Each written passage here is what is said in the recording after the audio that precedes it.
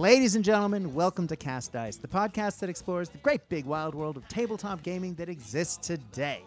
It's been said, once or twice, mainly on this podcast, that we are in the middle of a gaming renaissance. There are just too many good games that we can spend our hobby time and our hobby dollars on, and it can lead to a serious case of not knowing what to play next. And I guess that's the purpose of this podcast. It's to dig into the games that my guests and I enjoy playing, to talk about big industry events, and talk to the people who create these games. Now, this is a cool episode because this is a request from you out there, you the listener. This is one that came from our Facebook page, but it is also a guest that he's been talking about coming on for a year plus more, and we just keep missing each other like ships in the night. But I am so excited to have a man who knows his business on today, and we are going to talk shop. In old LRDG terms, we are going to get the crunch on today, ladies and gentlemen. I'm excited to get into it. Of course, if we're going to be talking listing, analysis, getting into the deep tactics, we got to get someone who knows what they're talking about in the bolt action world. And that is the man, the myth, the legend, JL from the Bacon Burgers. Also, the man behind Iron Harvest Studio. One of these days, I will not trip over my tongue when I say that. JL, welcome to Cast Dice, man. First time G'day, ever. Brad. Yeah, great to be here. Oh, man, it is so good to have you on, man. How you been? Great. Yeah, just hiding from the germs in the studio, painting away. Busily, not playing as much as I would like, but getting a lot of brush time in. Now, for those of you listening at home, Melbourne is still locked down. We have taken the world record. Thank you. It's what we do. We have been locked down forever. And so JL and I have not exactly been playing tons recently. But earlier this year when Melbourne opened up, between our big lockdowns, we got a lot of games in. So, yeah. Yeah, certainly missed that. Yes. No, it had been pretty good in that I live within walking distance of my club, so we were playing at least every second week up there, and I had plans to spend some more time down at Hampton as well, but they're merely postponed, not cancelled, shall we say. That's right. And we're hoping to get some more events up and running. We were able to get that Tank War event up around Easter time this year. So I'm hoping that 2022 will bring bolt action back to Melbourne in a big way. Now, JL, I was asked through the Facebook page to talk about something that has been discussed, I guess, at length on old LRDG episodes, on old Ghost Army podcast episodes, and through obviously other podcasts like the ones you've been associated with, for example, the Bacon Burgers, getting into the idea of how would you create a competitive list for bolt action. Now, there's about 1 million different ways to take a bite out of that apple. Now, I know that you and I both have some very similar ideas and some very different ideas, so I thought that you would be a great guest to come on to talk shop, so to speak. Before we start, I think we should set a couple ground rules. Now, Warlord has put out a recommended Warlord Games tournament pack that has eliminated all of the theater books and all of the campaign books and all of the additional units and army lists, theater selectors that appear in those. The only lists that technically apply to competitive play as far as Warlord Games is concerned are the Armies of books. So when I speak generally today, I will be taking that sort of approach. I'm going to be narrowing the field to the Armies of books as a whole, but although I might tiptoe around in other directions. JL, is that how you were thinking as well? Well, that hadn't really occurred to me, although I don't think it affects the way that I've sort of approached the question, because they're less about particular units or particular theatre lists and more about the philosophy of what does a list need to do. And how do you build it out? So I don't think that dramatically changes anything that I had sort of considered it around. Exactly. Maybe some of the edge case lists, and there is a small sort of section that I had put into what I'd called almost gimmick lists or edge case lists, and more of those are probably going to be found in the theatre selector lists than they would in the reinforced platoons. But I think really most of what we're going to cover in this today isn't affected by that pack. Agreed. Agreed. Although I did want to clarify that, and I also thought that we wouldn't necessarily be doing the tried and true. Who's the best nation? Who has the best national rules? What's the most efficient machine gun tank for your buck? Now, I'm sure that there will be some discussion of that sort of thing as we go. And at the end of this discussion, I do want to talk a little bit about how I would build a competitive list if I walked into an event today and I had that in mind, because that's not something I've talked about in literally years. However, again, I think it'll be slightly more theoretical, as JL is saying, rather than I'm going to take this many of this guy and this many SMGs and that sort of thing. But let's start. JL, if you were going to go to an event, let's say events were up and running again, and someone said, I want to run a competitive event. First of all, what does that mean to you, and how would you approach building a force to go to that? Well, the first thing that I wanted to touch on as we get into that is that competitive is somewhat contingent on the local meta, so to speak. I mean, you can have a just anything goes. I mean, we've removed the theatre selectors from this discussion, so we won't touch on that. But even within the reinforced platoons, you can just bring anything, whether it's ahistorical, just as long as you can fit that many points in, off you go.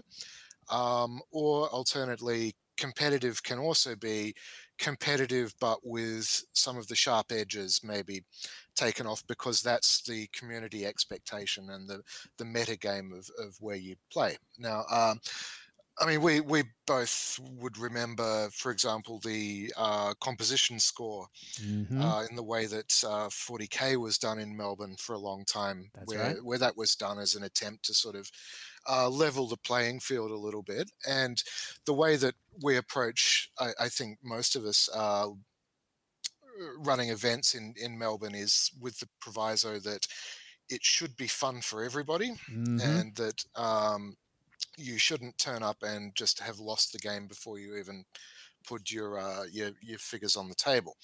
That being said, there are a number of ways that you can frame that.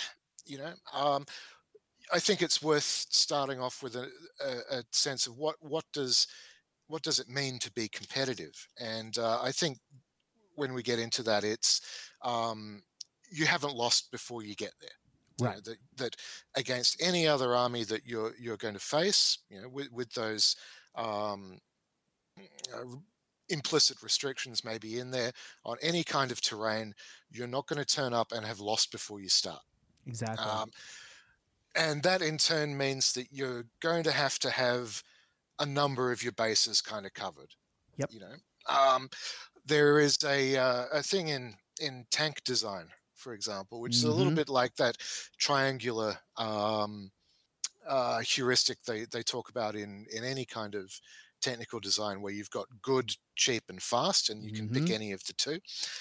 In tank design, they talk about mobility, firepower, and survivability. It's not strictly that you have to pick two and exclude the third, but you'll generally tend towards accentuating two of the three and minimizing one. Just because you really can't be jack of all trades. And bolt action is pretty good for that. It is, if you are going to lean in a particular direction, it usually is because you've spent your points on units that sort of have that feel, or in those feels, I should say, and you do kind of end up. You can't do all of it, can you? Now, bolt action, and I think we should start by saying bolt action is also a game that is incredibly fun to play and is probably my favorite game, and I play a lot of games.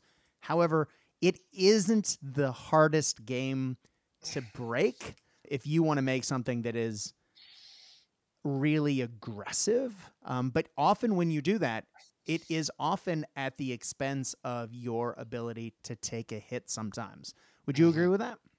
Yeah, absolutely. And the other thing the fourth dimension in that is your how much attention you pay to the dice mechanic, dice superiority Exactly. um, mechanic. Because yes, you can make a very glass cannon kind of army. I'm imagining some of the airborne lists, for Hmm. example. But the um, number of dice that you're putting down means that every time one of them goes, that's a big deal, Hmm. and it means that you're tending to react to what your opponent is doing rather than dictate what happens, which can put you in some really rough waters. Yeah, agreed. Agreed. I like to remember, particularly when doing lists like this, to be competitive. For me, I like to have a game plan. I like to, as you were saying, to not lose the game before you walk in. So for me, I like to have a list that I don't like to take something that is necessarily going to be seen as the strongest thing in the world, but I do like to take a list that has options that I know when I hit a certain situation, I know what I can do in that place. I know if I run into a big tank, I can do this. I know if I run into an infantry horde, I can do this. I know if it's a mission for kill points, I have a game plan here. I know if it's a mission where I'm going to grab 5 objectives or 2 objectives.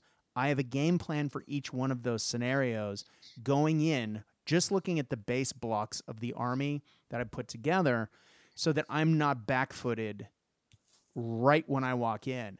Then I can Mm. focus on what my opponent's doing and are they paying attention to what the mission's asking as well?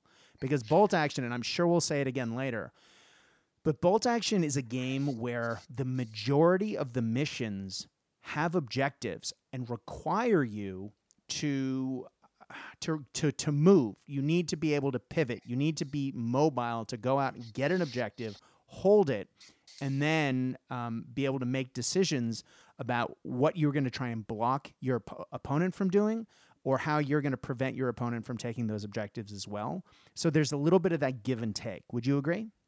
Yes, absolutely, and I think it's a key component of any list that you have some level of multiple redundancy um, Exactly. built into it. That you have an ideal case about what you anticipate each element in your force is going to do. So, and that you've kitted them out accordingly. So, for example, you don't want to have um, a unit with a lot of SMGs on the back line doing the job of a unit that should be rifles and machine guns. For Exactly. example, you want to have that unit right up the front where it can get up close and personal. And I try and build a best case plan around what would happen if all of my units are where they should be, still alive and still functioning. But then you have plan B, which is what will I use my second line units to do if they have to plug a gap due to the loss of one of the frontline ones, Exactly. for example. The famous saying about everybody has a plan until they get punched in the mouth, um, which is a bastardization of Clausewitz.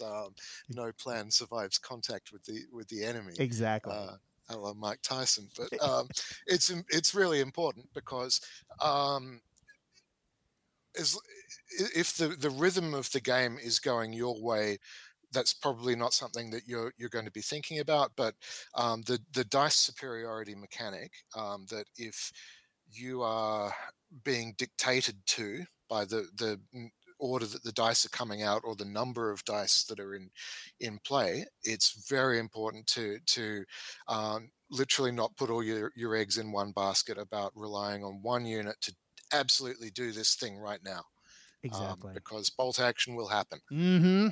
Something weird will come out, and you'll have to really think on your feet about that. So partially that's a question about numbers. Um, it's a question of, do you feel confident in the survivability of your small veteran squads, or do you accentuate having larger regulars that they may not do what you want when you want them to, but they can perhaps take a bit more punishment because there's more than 5 of them. That's right. And perhaps throw out more dice because there are more of them. Mm-hmm. Now, I know that you and I both, I mean, the common wisdom in bolt action, giant air quotes on that, is that often veteran is better. And you can see why, like just the advantages of being more durable and of having the morale to stick around. That's a huge benefit. However, I've always really liked regular troops. It could be because I played a lot of Imperial Guard when I first started wargaming, and I like the idea of just basic grunts. But God, most of the lists that I've made over the years are regular as starting points. And I know you do. I know you do that as well. So, how do you combat the idea that veteran is king on the tabletop? I like to think of regular giving me more dice on the table, so I have more chances to adapt to the situation, and that I have more models on the table. I don't mind losing a unit if it's going to get me what I need on the tabletop as far as objective-wise.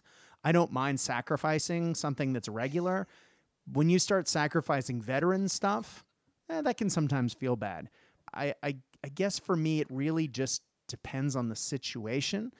I'm also not afraid to take units that are deemed bad, depending on what the situation and the circumstances call for. My DAC list, for example, and now this is an example where I'm actually using veterans, so this may not be the best example for what I'm trying to say, but I came second at Moab a number of years ago using a DAC list that was 4 units of 6 veterans with a handful of SMGs in each in Horches. So I had 4 Horches running these guys around. That was backed up with a 8-man squad of just regular guys with an LMG. I had a medium machine gun, and I know, boo hiss, and a light anti-tank gun. Again, boo, is that an efficient choice? But I had the MMG, because it was a single platoon, and I didn't have the points to dig it out. I thought of that medium machine gun as sort of a cheap 5-man squad, because that's essentially points-wise what it is. It's like a 5-man regular squad. You get 5 shots-ish, more if you're German, but you have a longer range. Sure, you're not as durable, but in cover, sure, you're sniper bait, but if you're sensible about how you do it. So I had like my Anvil, which was my machine gun squad. I had the medium machine gun next to it, and I had the light anti-tank gun. And I think I had an ATR in there, an anti-tank rifle. So there was like this little core of units that could throw out shots and pins on things that came to get me. Meanwhile, I had my tanks and the Horches zipping off to take other objectives and to lay out the hurt. And that really worked for me, even though I was using units like a medium machine gun and a light AT gun, which aren't necessarily seen as great, but because I'd sort of spent the points and I had those assets available, I was able to sacrifice them when I needed them. The number of times that medium machine gun hid behind a wall and then ran out to grab an objective in the last turn, hey, that's fine. That's 50 points. That's cool. Don't mind. It's what the situation needs, if that makes sense. Am I making sense there? Yes, absolutely. I mean, in my Soviet list, for example, I run a lot of AT rifles, which are, pretty suboptimal choices in terms of actually penetrating any armor post probably 1942. Right. But they're cheap, 30 points, small teams, so they're hard enough to get. They contribute pretty heavily to your dice superiority at very low cost, and they can just work like a El Cheapo sniper team. You can and they also they work really well too. I know in a lot of metas in bolt action, the truck with a machine gun is becoming the norm as getting your unit across the board. One, because it increases your mobility and your durability, because now trucks you roll on the armor penetration, not the damage chart, rather than them just being destroyed like in version 1. But also the machine guns there just being able to lay out those shots at range. They're cheap compared to like a medium machine gun, not to, you know, not to speak poorly of the thing I just said I liked. However, those ATRs are wonderful. If you have a couple of anti-tank rifles in the right spot and you put them on ambush, those trucks have to think twice. Sure, you're probably not going to destroy the truck, but that's not what you need to do. If you get a couple of pins on that truck, getting the unit out of the truck is going to be more difficult. And if they do get out of the truck, having that veteran squad with all the machine guns and a flamethrower squad, all of a sudden 1 or 2 -1s to hit with that squad makes their efficacy on the tabletop a hell of a lot less. I don't mind having that squad jump out and hose me if they have a -2 to hit when they do, right? Sure, they're still going to pass on 7. Don't care. Fine. You're -2 to hit me. Have fun, bro. Yeah, so they're at -2, and then you're a small team, and ideally you're in cover. It all stacks up. And the other advantage, I guess, that gives you is that most people, even if it's a veteran team inside the truck, won't take the truck as veteran. They'll take it as regular, which means that truck has got a hard time getting moving next turn, which might well mean that it remains stuck in place while something a bit more heavy duty turns its turret around and lights it up. My horches were regular. You're preaching to the choir there, brother. Yep. Yeah. Yeah, well, cool. So I like the idea of a hammer and anvil list, one that can go out and grab objectives and one that can take a hit to the chin, or at least be able to fend off, that somebody's being able to zip in and grab something, particularly on missions where you see like top secret or, that can end really quickly.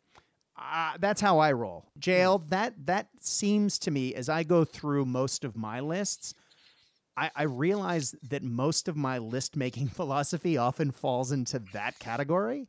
How about you? Do you have a particular quote-unquote style? Yeah, I tend to, and it's very similar. That I try and really identify what side of the balance sheet each one of these lists is each one of these units is going to be, and then kind of allocate its transport accordingly.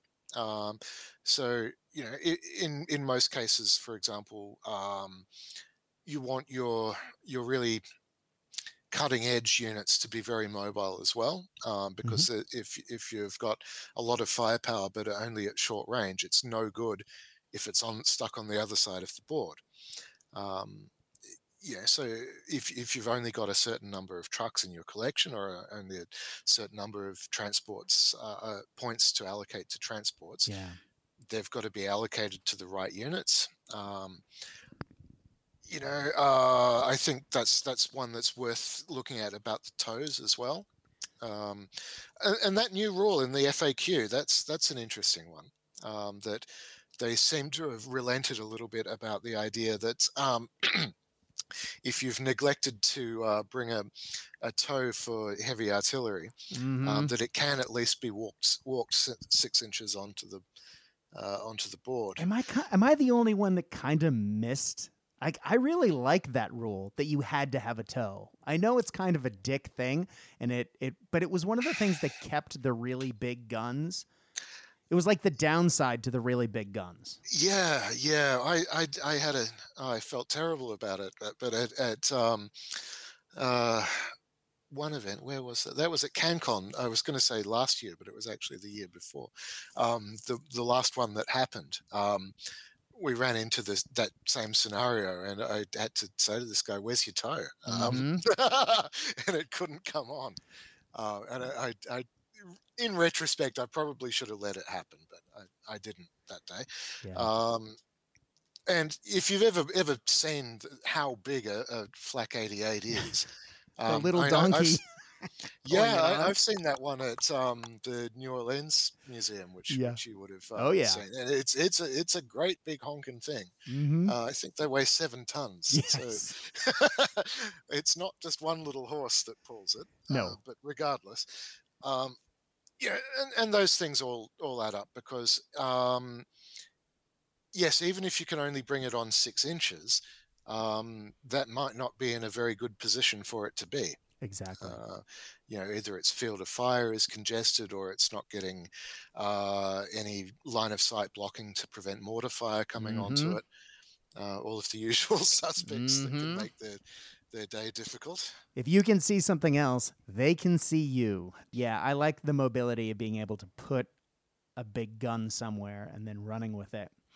When you are building a list, and I know I said I would lean away from this, but I don't necessarily want to start listing who's got the best and who's this, that, and the other thing. But do national rules actually, let me backstep before I get to national rules. How important is it for you to have order dice supremacy, or is there a certain number of order dice, since that's kind of where we were going with this, that you think is really necessary when building a list? Well, the received wisdom seems to be heading in the direction that one order dice per 100 Yeah. points is kind of the sweet spot, and ideally more if you can get it. Mm-hmm. Um, but that comes with problems of its own in that once you get over a certain number of order dice, um, we start getting back into the territory of it being an I go, you go Yeah. game because you've burnt through yours really quickly and you have to be able to play quickly enough to do it. So I tend to advise people to steer away from your 17, 18, 19 Mm-hmm. order dice lists until they're decisive enough in their decision making and know the rules well enough that they're not umming and ahhing for 20 minutes and you only get through three turns in your Mm-hmm. allotted time because of the sort of bogging down about trying to make up your mind what to do.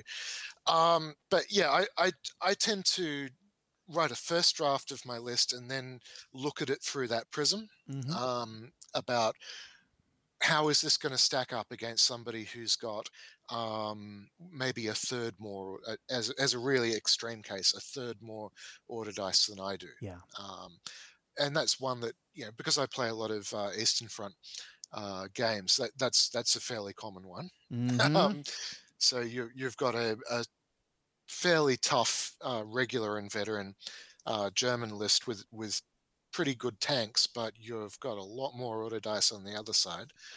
Some of which are not terribly effective, but that ineffective unit allows a very effective unit to be activated when your opponent wants it to be. Yeah. um, Exactly. and that goes hand in hand with particular tactics against about how you fight when you're heavily outnumbered like that. And my approach to that is in turn 1 and 2, just focus on stripping out as many small team easy kill order dice as you can to Mm-hmm. try and level that playing field. You know that they're not really going to do anything to impact the game, but they impact the tempo of the game, which is important. It is. So, first things usually take out snipers, mortars, and then light transports. Um, try and make it more likely that what you want to happen will happen when you want it to. Mm-hmm. Yeah, I was trying to answer that question myself when I was doing the planning for this, and I don't think I really consider order dice all that often, but I think that's because I spend a lot of time working with regular lists. So I don't feel like I'm ever short. I know that occasionally when I work with a veteran list, though, it can start to get really like, I feel like, where are the rest of my order dice? Only because I am used to having more. But when I say more, I'm usually running between 12 and 14. Again, like you said, you need, if you have more than that, I know that my Auto Sahariana, for example, I think had 15 to 16 dice, but most of those were units zipped up in transports. So for me, most of my army was zipped up in vehicles. So I was only running maybe 8 or 9 units on the tabletop at any given moment. And as things started to pop out, as the game hit the final stages, then units would jump out or transports would be destroyed, and then that number would go up. But I don't know if Yeah, I just don't take armies that have like ridiculous order dice in either direction. I guess as a TO, I've run the Tiger Gumby list about 1,000,000 times, and that's about 7 or 8 dice.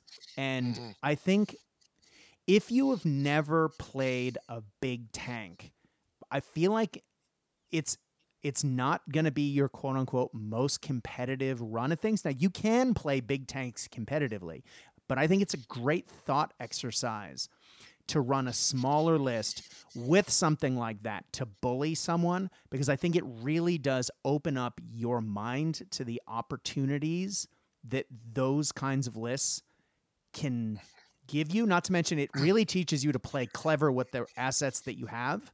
And then you can expand that as you go back to your usual order dice numbers. Would you agree? Yeah, yeah, absolutely. I mean, there's a quote I was thinking about as I was kind of preparing for this, and it's from the 1970 film of Waterloo with Rod Steiger and Mm-hmm. Christopher Plummer, and it's the scene when the Prussians start appearing on the very very edge of the battle, and Napoleon's thinking, well, if I can break this area in front of me before they arrive, I've won, and it doesn't matter what happens with them. Mm-hmm. And he says to his aide, as far as you and I are concerned, those may as well be on the moon. Um, Yeah, exactly. and Right. operating with very small footprint lists like that plays into that thing that you don't need to really worry about the units on the other side of the board, Mm-hmm. because you don't have anything to engage them with. They can't engage you, but you can go right through the ones that are right in front of you. Mm-hmm. um, it's harder than it used to be, because Tiger Fear Mm-hmm. is now no longer what it was. Although I always thought that was a poor rule mechanic across the board anyway. Yeah. And I think that the influence of man portable anti tank is probably stronger than it has been in the past as well. Oh yeah. Um, but I mean, you can still certainly do it. You've just got to think about it a lot more cleverly, and just not allow the pace of the battle to be dictated to you any more than absolutely has to be the case. So Yeah. it might be the case that one big push with a snap two and the heavy tank going Mm-hmm. right through the center will break a number of units right when you need it to happen. So you need to think about um, the impact of the timing, I think, a lot more with a list like that. Now, would you say you mentioned Snap 2? I typically run a second lieutenant almost always. I do occasionally take a first, but in just my list, it's just again the style the way I like to play. I don't necessarily need to bulk out on Snap 2, although I played enough Germans to know when to use it effectively, because they do get that extra Snap 2 for a second or first lieutenant. I guess, do you go beyond the second lieutenant in quote unquote competitive play, or are points tight? Like, I guess it depends on your game plan. What are your thoughts? Yeah, I mean, I know that some people refer to the officers as the officer tax, Tax. Mm-hmm. as something that is something that you only take because you have to. And I tend to stick to a second lieutenant as well. Yeah. But I don't tend to push them very far forward. I don't Mm-hmm. don't make them into a little hit squad or anything like that.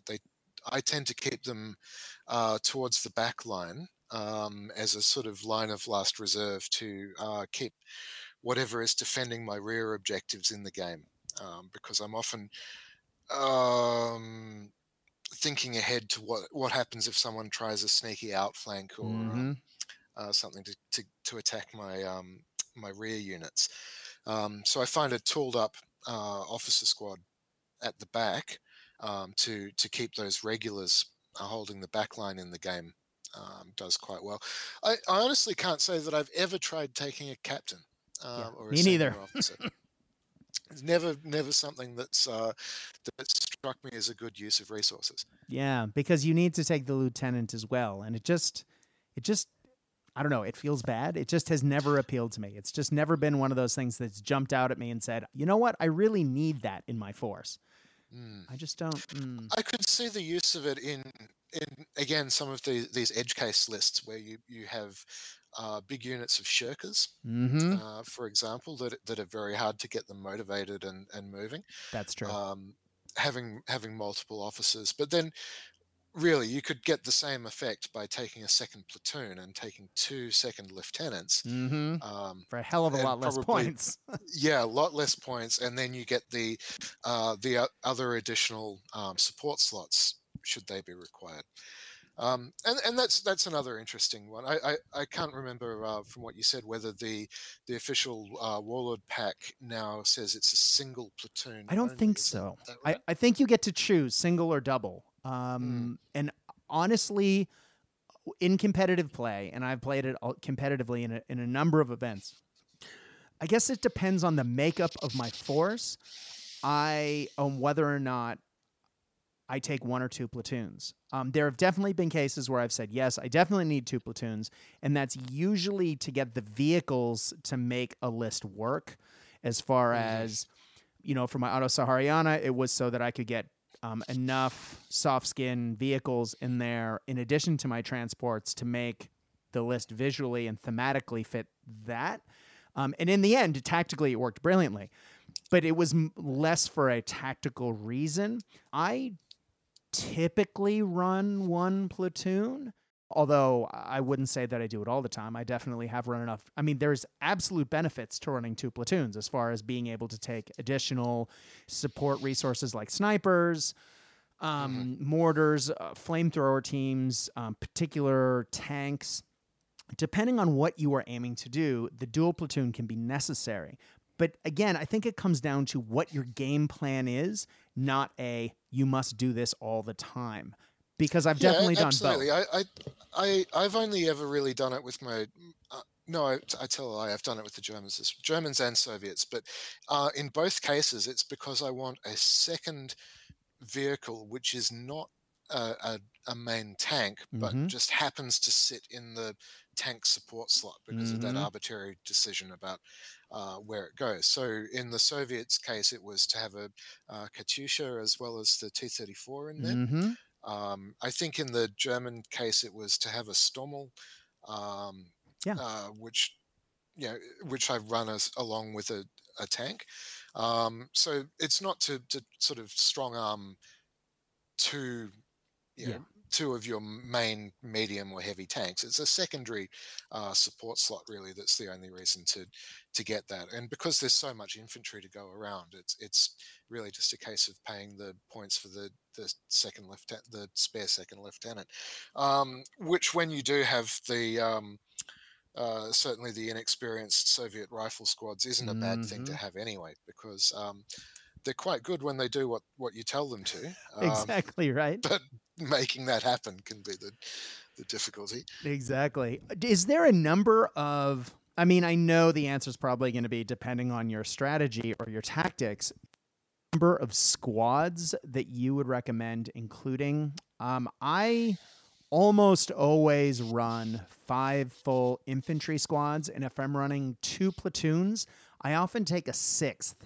And if I take a single platoon, I use the points that you would spend on the second lieutenant for a second platoon, not doing that, and just taking another machine gun team. Because again, I look at them not as a medium machine gun team. I look at them as a 5-man rifleman squad, because it's the same number of dice, longer range, same price, 50 points, same as 5 riflemen, right? And I just look at them as sort of a static version of that. I like having maybe 1 more squad than my opponent might, and that keeps in mind that the machine gun team, I think of it as a small one. So I like having more infantry than the person next to me, because I feel like it gives me a little bit more freedom and flexibility when making decisions about what objectives I'm going to hold and what I'm going to grab. And it forces my opponents to make some harder choices of, maybe I need to reallocate some of my resources beyond what they're used to seeing in other lists, if that makes sense. How do you approach it? Yeah, that's a really interesting question, because if I think about it, um, when I started, I was running three large squads, Hmm. and then a grab bag of different odds and ends. And the Hmm. trend has certainly been upwards in the number of squads, Hmm. and downwards in the points that I'm willing to spend on tanks. Yeah, Honestly, when they do talk about bolt action being an infantry game, they're it really is. not kidding. That Hmm. you know, Amen. you only really have to have a look at what are the lists that are placing highly in tournament play, regardless really of the meta. And most of the time, the vehicles are window dressing. Hmm. Really, unless they're transports, which is very useful because um, you can, if you were mathematically inclined, work out what is the points per shot of a tank that it puts out across the game, Hmm. right? So that 88 sitting on your Tiger 2, it's only going to shoot 6 times. Hmm. Um, so you would have to work out, what is it, 550 points Yeah. from Or memory. So 666 points at veteran. It's the devil's yeah, tank. yeah. So you're if that was a veteran, you would be looking at 100 points per cannon shot. So in order for that to even, I don't, I've never been fond of the very simplistic approach of it must make its points back. Yeah, no, no. The points is irrelevant. It's whether you won or lost. That's really the main thing. But Amen. um, if you were to think about it in that way, it has to destroy at least 100 points worth of enemy value on average per shot for that to be remotely viable. So Yeah. no, I don't think that's a good one. Exactly, Um, right? That would be terrible. I've moved into the realm of infantry removal units, Hmm. as I call them now. So your big ISU self-propelled guns, Hmm. KV2s. I 3D printed out a broom bar the other day, Oof. which is sitting on my desk. One day that'll get use. But even the humble STUH 42. Hmm. Um, those are, I think, are much better value because you can evaporate a whole veteran squad Yeah. in one shot. Um, you only have to do that once, and that thing has made its value back. That's true.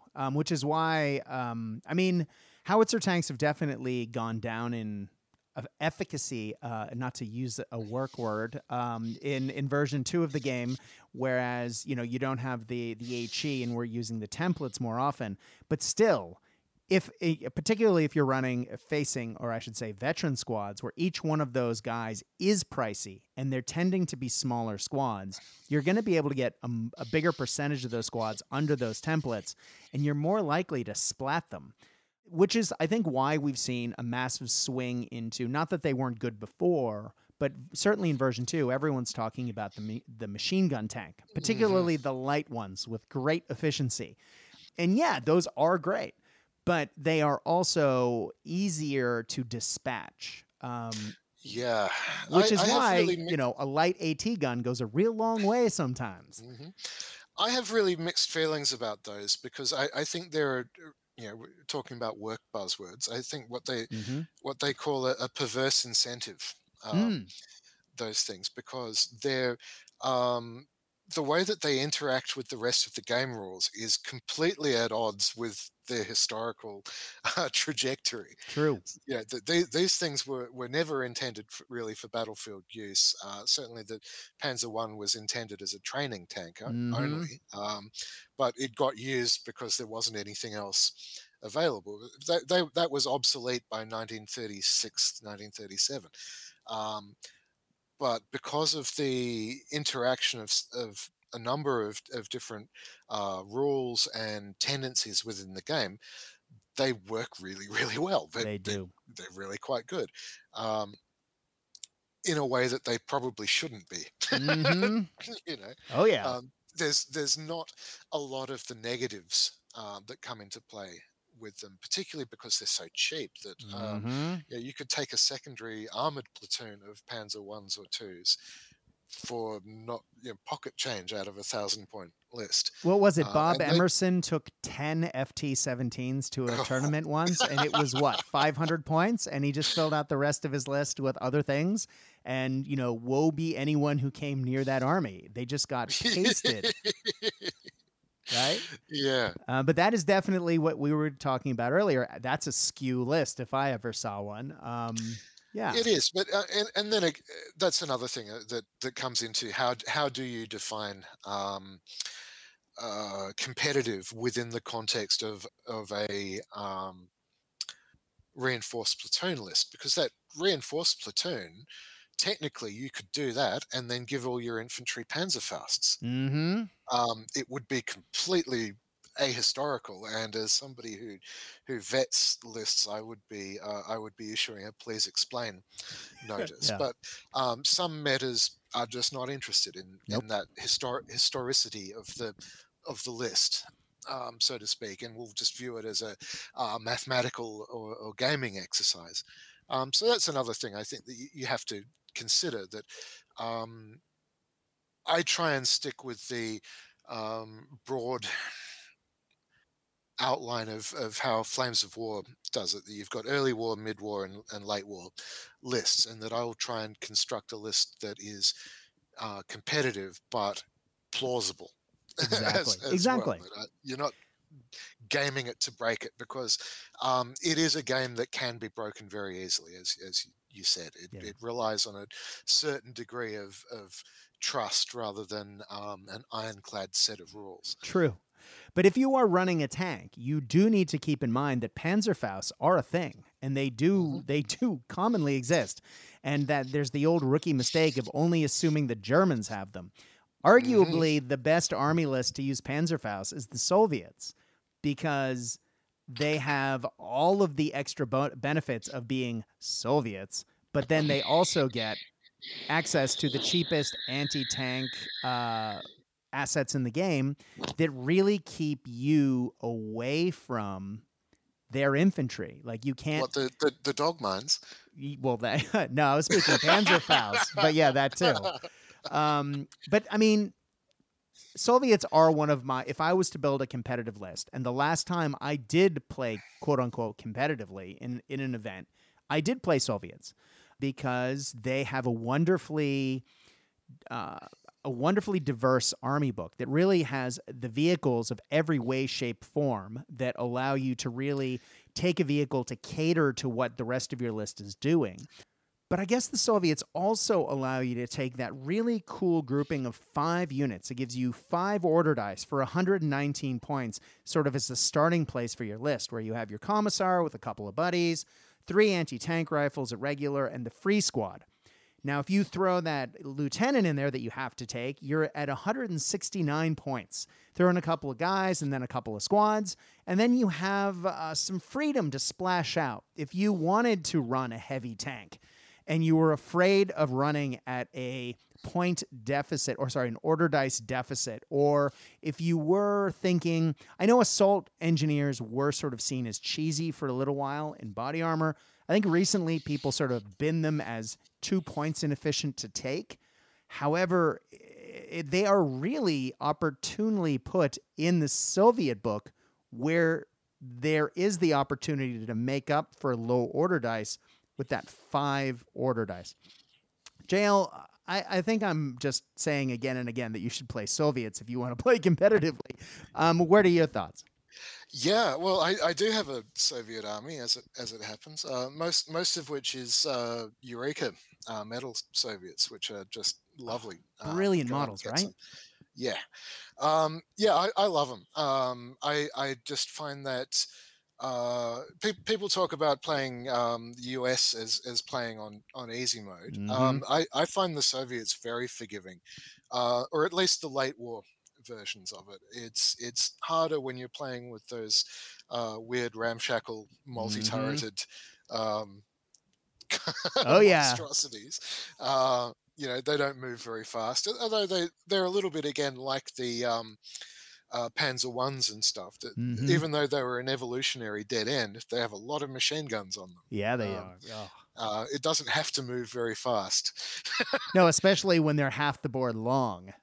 Yes. Yeah, my T-28s feel ridiculous when I put them on the tabletop, just because they are so much longer than everything else. It's like, was it the Oscar Mayer Wienermobile on the You want to see long boys? I've got a Bronocrator here. Oh, Jesus. Which I've never actually used in a game.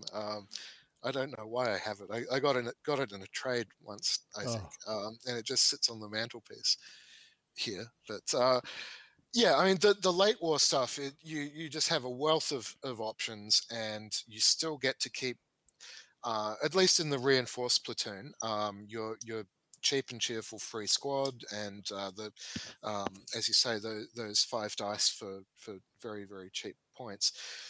Some of the theater selector lists get a bit more challenging. Agreed. Like the units in the Budapest book are a little bit more unforgiving to use. They're tooled up and everything, but you don't get those cheap free units. No, you don't anymore. But yeah, I really enjoy the Soviet stuff. Plus, hitting something with the ISU 152 is just a barrel of laughs. It is. It's the fun, right? Oh, I love mine. But it's also, I mean, they also have that really valuable rule that no one talks about, which is when your unit's about to be eliminated because of casualties, if you fail that order check, you're able to take that again. The number of times that either I've been playing the Japanese or I've been playing the Soviets, and it's either I'm like, ha, doesn't matter, or, you know, I get to re-roll that, ha, I'm safe. The number of times that's come in when I'm playing bolt action, mainly I think because I'm playing regular, that's really valuable. That is not a bad rule. So it's almost like the Soviets have, I mean, again, I don't want to say that you need to play Soviets, but they have that wonderful, again, diversity in squads as well. If you want an assaulty type squad, there's about 6 flavors you can take in the Soviet book. If you want to really take something and theme to a part of history, there's a unit in there in the Soviet book that will really help you with that. And while every book does that, I feel like the Soviet book has a little bit more flexibility in it. Andy was throwing a couple elbows in to make some room for you, list building wise, that really goes there. Now, of course, there's lots of other great armies if you want to play quote unquote competitively. But flexibility, man, I just keep coming back to the Soviets. Yeah, I think the other one that reminds me of that is the Armies of Great Britain book, because it covers such a wide scope. I mean, not everything was used all together, but even the inherent flexibility in being able to choose your national characteristic, that adds a whole other element to your list construction. Plus pages upon pages upon pages of tanks, and a lot of variety in the types of units you can take as infantry. Again, you have that versatility that really helps you to put a list together. And while they may not be the quote-unquote best national rules, you really can cater your national rules to suit your list, which is almost more valuable in some cases than you trying to build an army list to suit your national rules, if that makes sense. Well, yeah, that's right, because the choice is yours, that you build the rest of the list and then choose the best characteristic to support the way that you want to play that. Definitely. And I think that's one of the big takeaways that I want people to hear us saying this week. It's playing competitively doesn't necessarily mean you need to take the same art, like you need to take this army list. You can play competitively with Italians using the old rules. I know how everyone's now talking about Italians like they're the new hotness. Yes, they have amazing tanks, but I was winning games with Italians for years using the old crappy ones. And that's not pat me on the back, oh wow. No, I went in with the game plan. I looked at the national rules, I looked at the units available, and I built around that. And because of that, I was able to come together with something that was very competitive. And you can do that with almost any army bolt action. Yes, some armies give you more flexibility. And hey, some armies don't give you any real national rules at all. But if you have an idea of what you want to do with an army and you are able to look at the units within it and then pull out a game plan, um, I like to build it around history, but I'm cognizant that not everyone listening to this does. I know you both do, JL, but you need to have a game plan when you walk on the table. Otherwise, you're going to spend half the game figuring out what you're doing with your units when your opponent might already know and they've won the game at that point. Or they are much more likely to win the game because they're not thinking about what they're doing. They're thinking about what you're doing. Does that make sense? Yeah, absolutely. And I think the other advantage that bolt action generally has as a game is that a guy with a rifle is a guy with a rifle, regardless of what color uniform that he's wearing. Amen. The stat lines do not divulge too much, and there's not a lot of um, hidden shenanigans and synchronicities between Mm-hmm. different units that you have to have read 6 different books to understand what the possibilities are. Yeah. People do, particularly people who play more simulation style games like Chain of Command or so on, will criticize bolt action as being a bit arcadey, which to Mm-hmm. some extent it is, but um, it's not something that you win or lose based on 5 points here or 5 points there. You True. know, we're not in that realm anymore. Which is a great thing to play it, and I think really that um, the stronger player with a weaker list will beat um, a weaker player with a stronger list. There is no Death Star flavor of the week list that, but because there's not a release cycle of the codexes and the editions doesn't change very often. Um, Agreed. the goalposts stay pretty much where they are. Especially if you're just looking at the armies of books, because those have been around forever.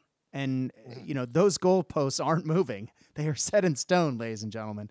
At some point, hopefully, they do move, and then it'll be a really exciting time to play bolt action. Not that it isn't always a good time to play bolt action, but we've had a static set of army lists, units, national rules, and all of this, which is why I think everyone's so excited about the new Italian book, because they give you alternatives to the national rules, which kind of makes Italy a brand new nation. And now everyone's going, oh my God, there's a new nation. It's also why I think the Budapest book was so exciting, because it really did open up a lot of the existing nations to do things in different ways. Now, I'm not saying that other books haven't done that. Clearly, they have. I think the Battle of the Bulge book has some wonderful lists in it. There's just lots of great. I mean, I know I'm missing a million things. Sorry, Gaz. I know some of the lists that you guys and Mark Barber have done have been fantastic as well. There's just so many good lists in some of those campaign books. But if we're not looking at those, if we're just looking at the armies of books to be in competitive play, I don't know if. Look, there are some nationalities that just have great rules. Now, I've talked about the US being easy mode for a million years. That's largely because that no -1 to move, and the fact that you get bars instead of light machine guns, and the fact that they are so much cheaper than machine guns, just allows Americans to move and maneuver, which, as we said, mobility on the tabletop is king, because you need to be able to grab those objectives. It makes Americans really valuable, because being able to, if you move, if you shoot, if someone's in cover, normally that's 6s on 6s. All of a sudden for Americans, it's 6s. And so that is huge. That really increases your probability of hitting, inflicting pins, your shooting being more damaging. It makes Americans really good as far as that goes. Plus, their vehicles, you're able to put a machine gun on everything, including their toes, which is awesome. And they're just good. But if There's no obvious downside, is there? There's no, no sort of trade-off with it. well, I see like that there are some armies that really get nothing much of anything. I mean, what true. Norwegians or Dutch, Belgians. they don't have much of a positive, but they don't have much of a negative Well, the either. Americans, hold on. Well, the Americans do have their the no -1 and that awesome the no -1 for coming in from out flank, and let's not forget gyro stabilizers. They have those great rules. They can be really banned because unlike our books like the new German book, the Soviet book, and some of the other books, the units within it don't have much diversity. You really are, oh, it's a rifle squad with a bar, or a rifle squad with 2 bars. What's really exciting in that book are the Marines, where you can take some shotguns and take some pistols and some SMGs. Oh, wow, you got some variety in there. But otherwise, the Americans have great rules, but they don't have great variety. The Soviets have great rules and great variety, but arguably the Americans probably have better rules, but they get the free squad. And so you're going back and forth. And those free squads do make a difference, right?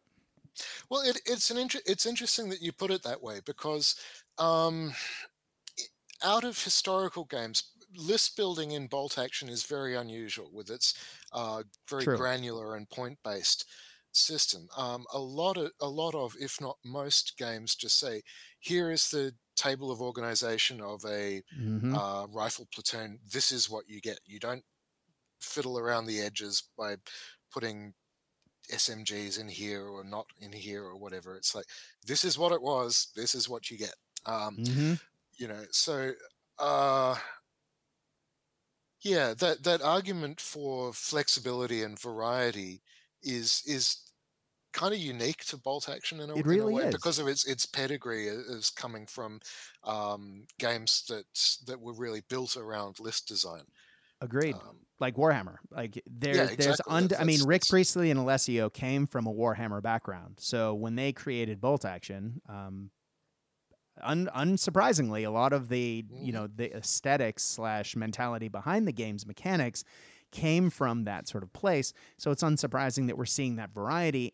And that's one of the things that really drives me to Bolt Action is I love being able to tinker. I love being able to try new things and do different things that are a little left of center. I can take an Auto Sahariana made up of nothing but soft skin vehicles and have a blast with it, even though it's Italians using the old rules. YOLO, come at me. Turns out that list is really good, and now it's even better. But if you look at other nations, let's look at Japan for a second. The Japanese national rules are great, but they don't have almost any variety in their listing options, which really drives people to play the Japanese a certain way. But one of the things that I've heard some Japanese players, and I shrug and I sort of look at them sideways when they say it, is, oh, I don't get a free squad. Other people have better army lists. Well, Fanatic is 3 points a model, whether or not you agree with the costing of 3 points a model, and you have, 50 guys in your army. 50 times 3, you get basically 150 free points there, buddy. I guess it depends on, as you say, a rifleman is a rifleman is a rifleman. I guess what I'm trying to say here is you need to have a game plan when you go in, and you need to choose an army that isn't quote unquote the best or take the most efficient tank. You should take an army that suits what you want to do, whether those national rules or the theme suits what you want to achieve on the tabletop or just inspires you as a player or as a hobbyist, if that makes sense, and then go from there. Like, I like to. So I think it's important that to be successful, you have to lean into into what your army does and build the list around that. Like, Right. I don't think anybody is going to be super enthusiastic about building a Japanese tank war list, for example, because they're just kind of rickety. And for the record, I like that. I'm looking at you sideways over the Skype, going, "Wait a minute, I do that." Well, you know what I mean. I do. That's a really infantry-centric unit that has wonderful infantry and so on. So to do well with it, playing to its strengths really helps. Yeah, agreed. But it doesn't have a lot of flexibility, as you say. I agree. No, exactly. So, JL, if you were asked today to build a competitive list, when I was, just to give you where I'm coming from, I sort of picked three nations that I would start with, and three armies that have sort of been bubbling around in the back of my head in recent years. One would be the Soviets, because I have my snowsuit army and because I have a yet another Soviet Black Death naval brigade army in a box. I was looking at those as being a starting point. One, because I like the flexibility in the list. I like the flexibility in the vehicles. And if I haven't quite ironed out what I want to do with the army, the flexibility's there. Those 5 order dice that swing is there if I need some extra order dice, if I want to take assault engineers, which I have, which might be fun, or if I want to take something big and stupid like, I don't know, an IS-1, why YOLO, why not? Like, have fun with it. I haven't quite figured the plan yet, but I've always wanted to try it. So that might be one route. Another route is I've never gone veteran infantry. And I did get the Company B Japanese paratrooper army when it came out. And so I have an army of Japanese paratroopers, which are just veteran infantry. They're allowed to take, I think, 2 more SMGs per squad than a normal Japanese squad. So they can take, wait for it, 3. Ooh. But I think that would be fun. But that would be an army that wouldn't have tanks. So that might be a challenge in and of itself. Would that be competitive, though? It could be. I haven't messed with it. The last thing is I have Finns that have been long suffering that I've been working on for a million years. And Finns really have wonderful national rules as far as if you take enough casualties on a squad, they automatically bump up to the next level of veterancy. You're able to do neat stuff about coming in from outflank. And depending on the units that you take, there's other shenanigans in there as well. But again, we're looking at largely crappy tanks and infantry heavy, which is, I guess these are all departures from the super heavy, vehicle heavy list that I've been doing. But I guess I've been there and done that. I guess that's where I would come from. But again, I'm choosing things for ones that I have the models for, but also B, where the national rules and the units within them sort of lean into what I'm planning to do with them on the tabletop. How about you?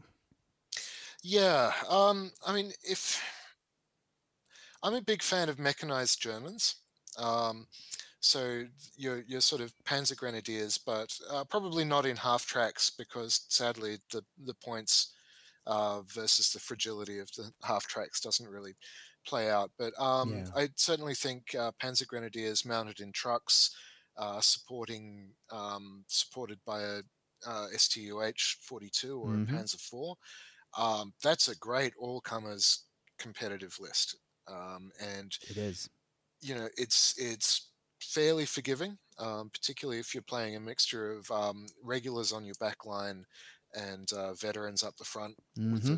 the pioneers. I agree with the Russians that it's just such a flexible list that you can build anything out of that pretty easily. The other one I would say, if I had to pick a third and choose an army that would give me a mixture of versatility and teeth, a bit of crunch there, so to speak. West Late war Western Front British, Mm. because you've got good armor. Mm-hmm. You've got your Sherman variants, you've got your Cromwells, whatever you can choose from. You can take good regular infantry and choose the national rule of your choosing that True. suits your play style, and then add your commandos and paras to that to just really give it some teeth. Yeah. And the great thing about all of those is that they're very flexible in terms of adding units in and out of your lists. Um, Yeah. that you would be able to continue having fun with that for quite a long time. They're by no means one-trick pony kind of armies or lists. Yeah, agreed. I like all of those ideas too. Now you're giving me bad ideas. Well, ladies and gentlemen, I don't think we've necessarily answered the question that was asked, how would we build a competitive list? I think they were more saying, what are the units? What are the tanks? What are the exact, what is the point values? That I think for me, this is how I approach it. And I know, JL, that's how you sort of tackle it when you're first coming together with an idea. And I don't think that's something that's been discussed enough on a podcast. So I hope that we've answered today's listener question well. I hope you, the listener, have gotten a lot out of this. JL, any final thoughts before we roll out? Because I know you had pages of notes. Have we hit most of them? Yeah, I think we did a really good job of covering that. I don't think we got in too much to the gimmick lists, but that's kind of discounted by the new competitive play pack in that most of those weird things like the Panzer Brigade 150 list and so on. They're all in theater selectors, and they're kind of edge cases for the purposes of what we're doing here. So I think we did a good job of covering that. Brilliant, man. Well, thank you again for coming on. We've literally been talking about this for ages, and it was a perfect topic and a perfect time. Please come back again, and let's talk about other games, man. Yeah, wonderful. Will do. Right on. Well, ladies and gentlemen, again, thank you to the listener who sent in the question. I really do appreciate it. It got me thinking, and it got me thinking about something that wasn't lockdown, and believe me, I really appreciate that at the moment. And it got a little spring in my step and a little fire in my belly, and it got this episode out to you. So, guys, if you have a question that you would like us to tackle on the show, or a topic, or a game, or you really liked this episode, please feel free to reach out. Find me on Facebook under Cast Dice, CASTDICE. If you message the page, you're guaranteed a response by me. My name's Brad. Hi. Just keep in mind that sometimes responses take a few hours given what time of day it is, where you are. I am in Australia, and that is the opposite side of the planet of half of the listeners of this show. Ladies and gentlemen, I guess that takes us to the old, what our buddy Casey always says to take us out. When you are playing the games that we know and love, I hope that your dice roll hot. I hope your beverages are cold. But more than that, we at Cast Dice hope that you are having fun. Stay safe out there, guys. Good night.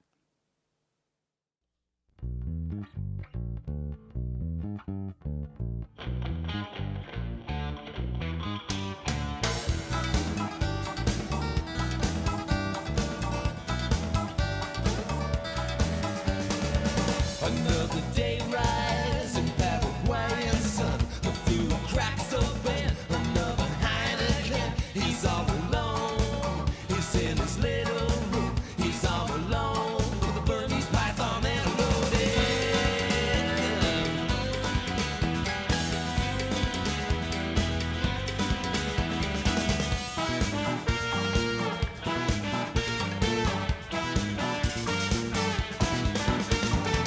He sleeps by day, but not for very long. He dozes off, and that's when the chase is on. In his dreams, one who knows that scent, faceless men with Russian winter.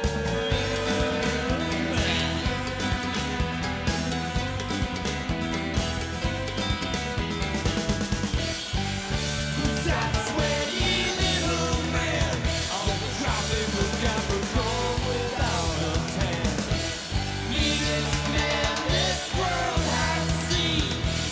Beat up every night in his dreams.